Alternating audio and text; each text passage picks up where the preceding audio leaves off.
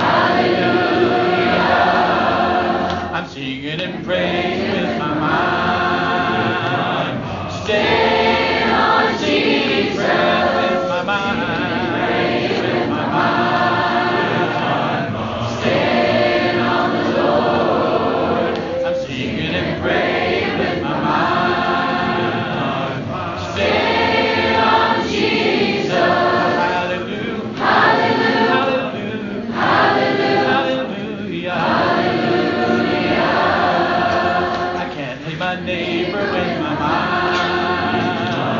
Stay, Lord Jesus, my neighbor with my mind. Stay on the Lord. I can't take my neighbor with my mind. Stay on Jesus. Hallelujah. Hallelujah. Hallelujah. Hallelujah. I woke up this morning with my mind. Stay on Jesus. With my mind. This morning with my mind. Stay on the Lord. This morning with my mind. This morning with my mind.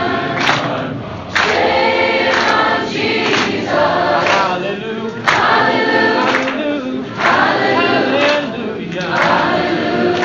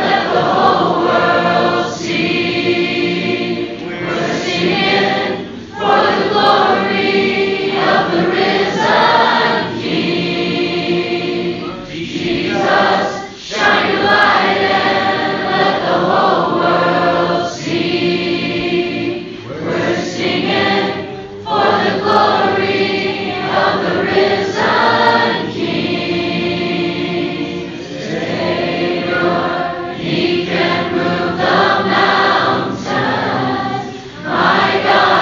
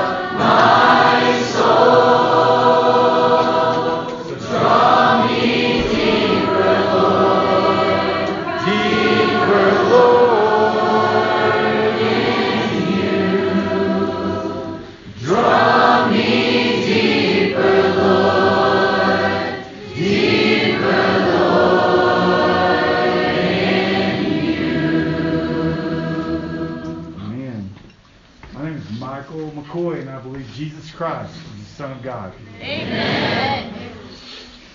I'll tell you a little bit about why we're here. Some of you have done this a lot of times. Proud to say this is your favorite place to worship. Amen? Amen. I think. Can't stay here forever, though, can we?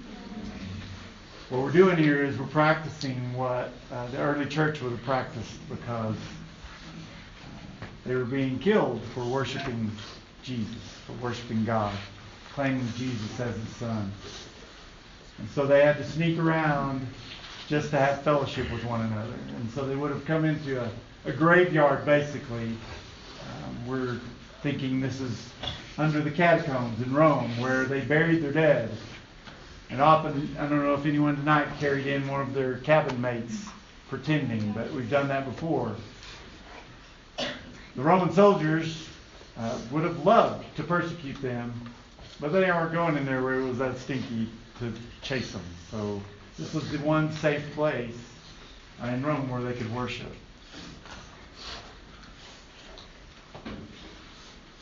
I want to tell you that when we leave here, we'd like for you to go to the baptistry for a special celebration for a young lady, that we're going to witness that.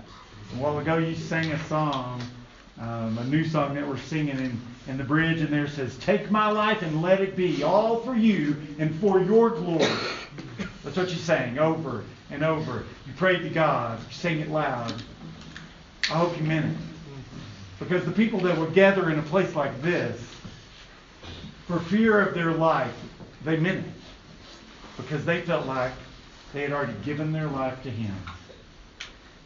They were going to praise Him no matter what. We're going to watch a young lady get buried in baptism now. She's saying, "Take my life and let it be all for you." The question is, what if this happened to us? That it was against the law to worship. Would you be here sitting on this floor? And that's something only you can answer. That's something you have to back up and go, did I really mean it when I said, "Take my life and let it be all for you and for your glory"? That's what He's asking you to do. A life sold out for Him. We've got this awesome speaker for you tonight, and I know you love him. Kay Shafe. Kevin's going to come up and talk to us. He's got some special things to share with you about why these people could do this, and how that ties in with Jesus and who He was and what He represented and what He sacrificed for you.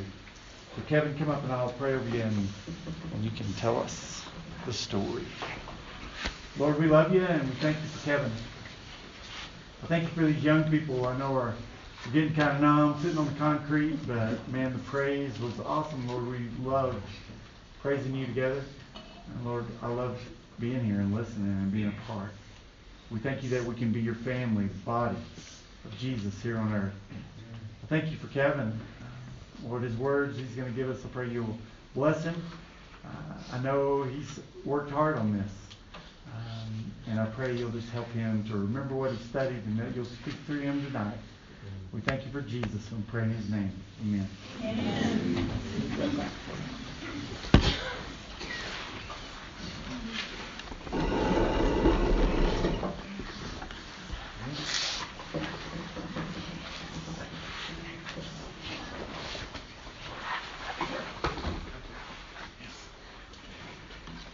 Let me just get my notes together real quick.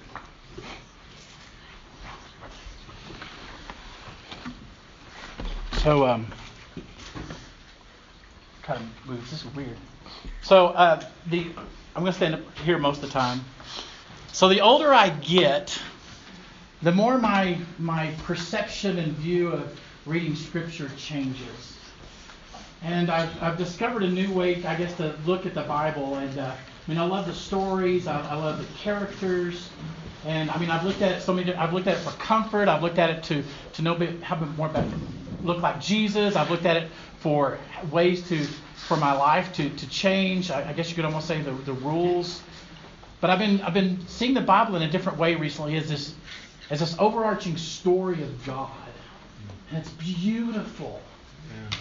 God is at the very beginning, He so loved that He created. He had so much love, He wanted to create something that would love Him back. And for God so loved that He gave them freedom to do that. To choose to love Him back. And that's beautiful. But then we have a fall, a break, and things kind of get all messed up.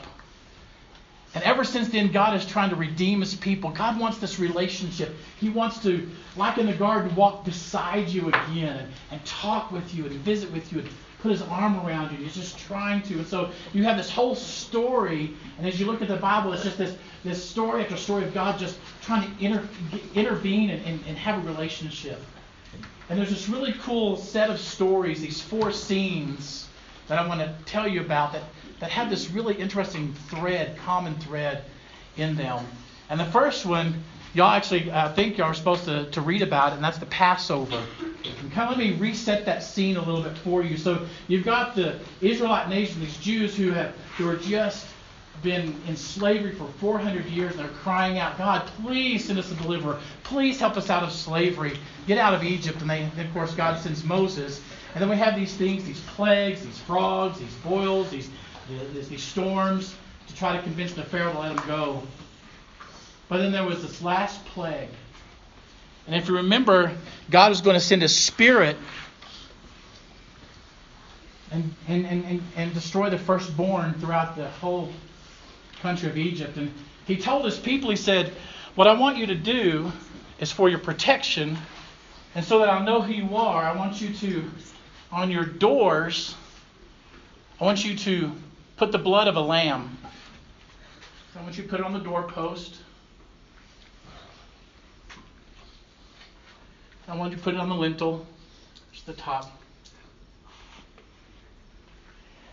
And so He says, so as I pass by, I'm going to see the blood of this lamb, and I'm going to save your family.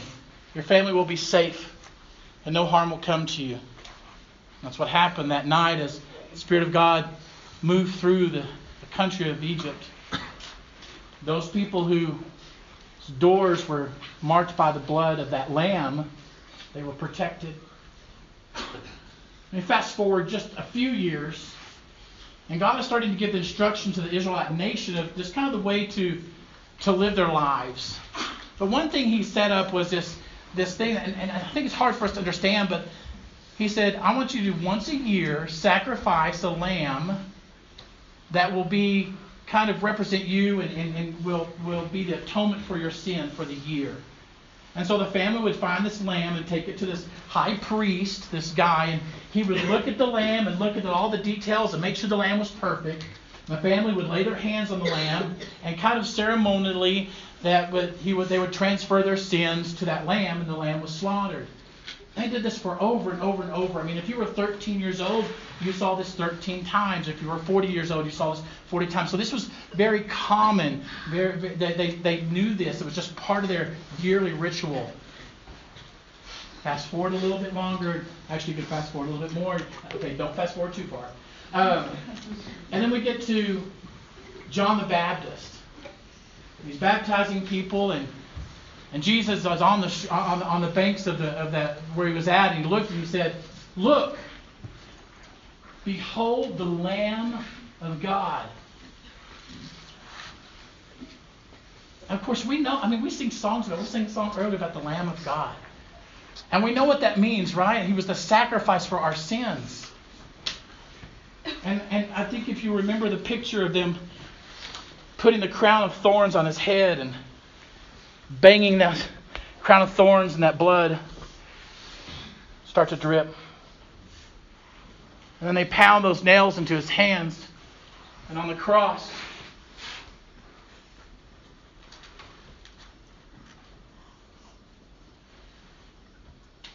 we are saved by the blood of the Lamb. If you are covered by the blood of the Lamb, you are saved. That's an incredible picture. let me tell you a quick story about myself. I really struggle with God. I don't struggle with God loving me. I struggle with God being proud of me. I struggle with feeling that I always let Him down. And I struggle with this year after year after year. It's like a burden. I don't pray enough. I don't read enough Scripture. I don't get up at 6:30 in the morning and pray for an hour and a half and read my Bible. You know, I don't read Scripture to my kids every night or send them off to school with a psalm. I can't do enough. And my staff, the people that I work with, the church that I work at, we were reading this book, and this guy, he was talking about his struggles with he couldn't seem to do enough to please God. He was trying to please God and trying to please God. And I mean, I wept because I know what that feels like. Because I cannot seem to do enough. I still feel like I'm disappointing Him, right? And at the end of the book, he starts describing this scene where these families are taking the lamb to the priest.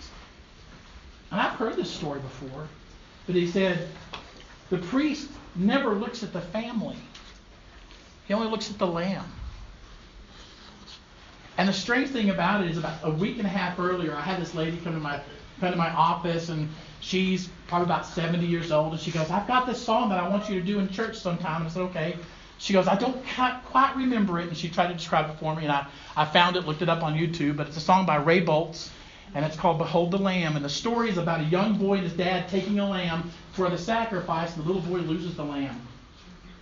At the end of the song, the father said, "It's okay," and he points up at the cross and says, "Behold, He's the Lamb." And I remember I was driving back from the devotional, and I was driving down the highway because we had the devotional in a different town, and I was driving down, and I was coming across this one kind of tall overpass, and I got it. God doesn't look at me. He looks at the Lamb. He looks at Jesus. He doesn't look at my righteousness. He looks at the righteousness of Jesus. He doesn't look at my sin. He looks at the perfect Lamb of God. Amen. And on that bridge, I about had a meltdown because all that guilt, all that shame, all that what I thought God was disappointed, God said, "You know what? I love you because I see my Son, because you are covered by the blood of the Lamb." Amen. And I tell you, I'm going to be honest, Satan tries to bring that all back up. But I have to remind myself, God doesn't see me and my guilt and my shame. He sees me as the Son, as His Son. Because I'm covered by the blood of the Lamb.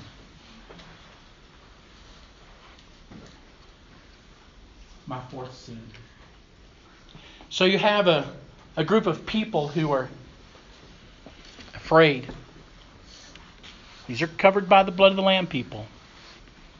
They're hiding out in a crypt. And I love the imagery the other night that Rusty said about this race. I think these people are struggling with their race. I think they were about to hit a wall. And God gives John this revelation to encourage His people who are about to hit this wall. And, the book of Revelation, it's just got some weird scenes in it. It's just strange. But the thing about it is that these people knew the story of God. They knew the past. They knew the history. And the way John wrote it was kind of like almost in code a little bit, so that when the Romans found the letter, they wouldn't tear it up. They would go, "Well, this is kind of weird. Y'all can have it back." But when they read it, they understood the story because they knew the story of God. So in this scene, I want you to think about this. I want you to imagine yourself. This is in Revelation chapter 4. There's a scene where these 24 elders are around the throne of God. There's these 4 living creatures, and they're saying, "Holy, holy, holy is the Lord God Almighty. Holy, holy, holy is the Lord God Almighty. Holy, holy, holy." I want you to imagine yourself in that throne room. I want you to imagine yourself singing, holy, holy, holy. Basses, I want you to sing this. Let's sing it softly. Raise it a little bit so I can actually sing it. Holy, holy, holy, holy. Basses. Holy, holy, holy, holy. Let me hear the basses again.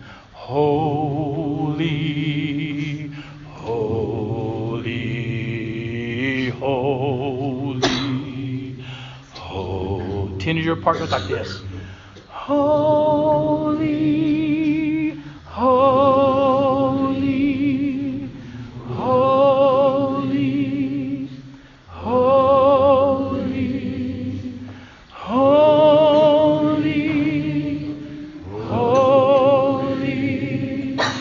holy, holy, and altos. Holy, holy, holy, holy, holy,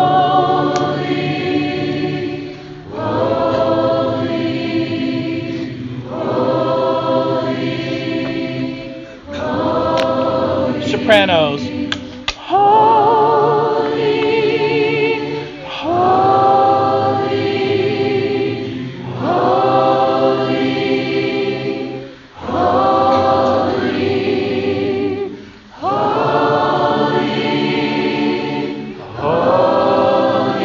No sopranos. Holy, holy, a little softer. Holy, holy, holy, holy. You just keep singing that. Holy, holy, holy.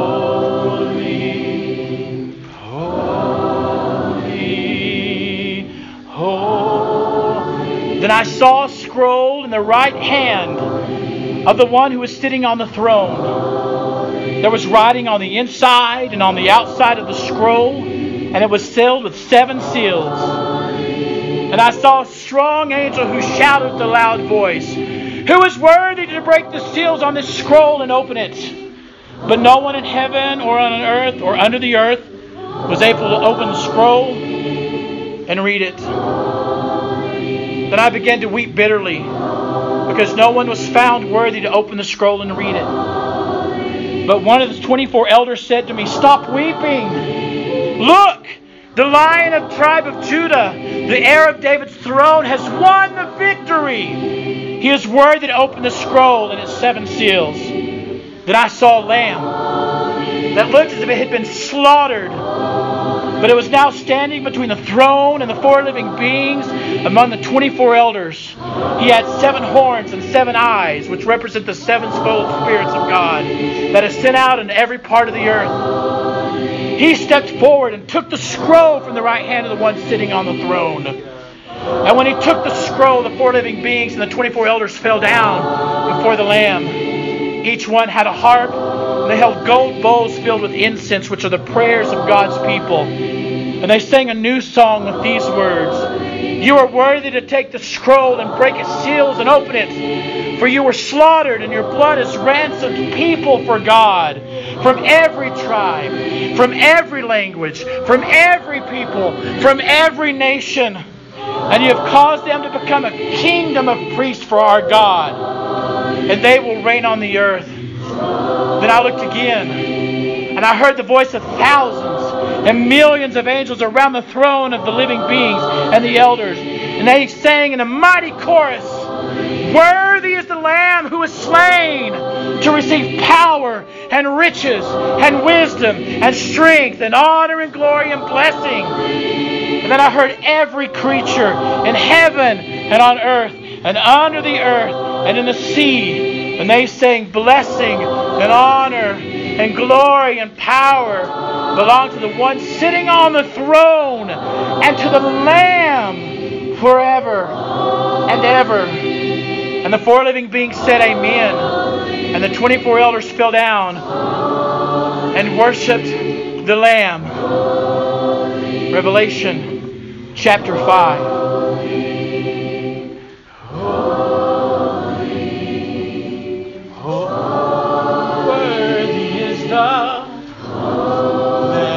Slain, holy, holy is He.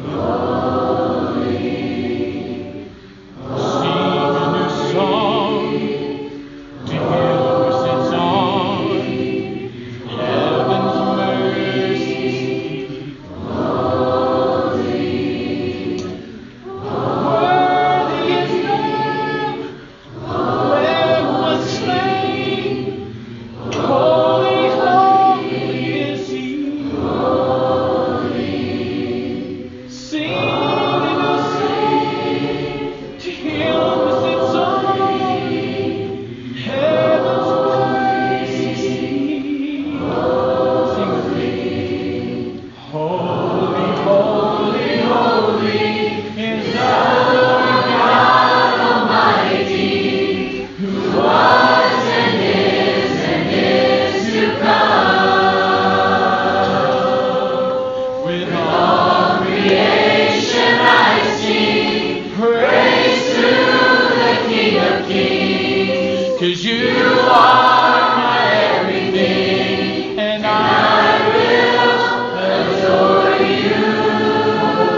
Holy, holy is the Lord God Almighty, who was and is to come. With all creation I sing praise to the King of Kings. 'Cause you are my everything, and I will adore you. Holy,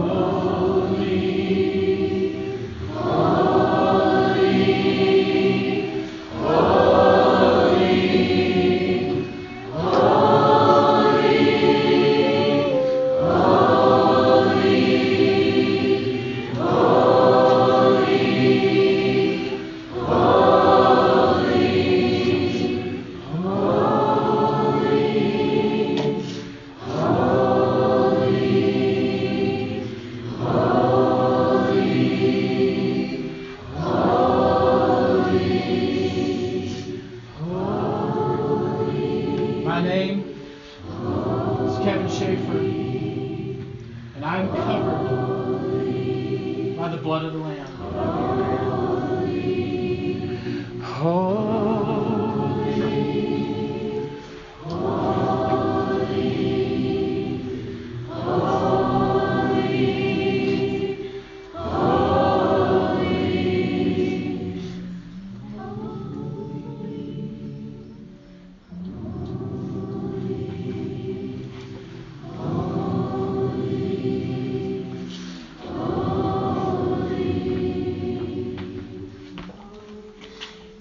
Thank you for the cross, Lord.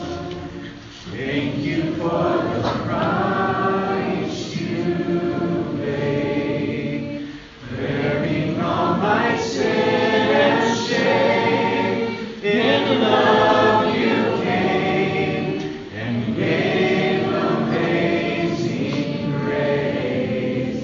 Thank you for the Son, Lord.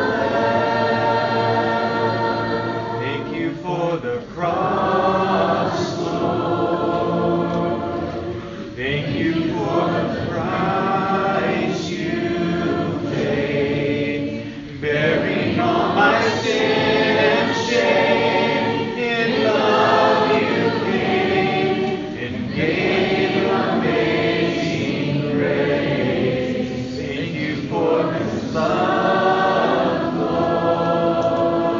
Lord. Thank you for the nail-pierced hands. Oh,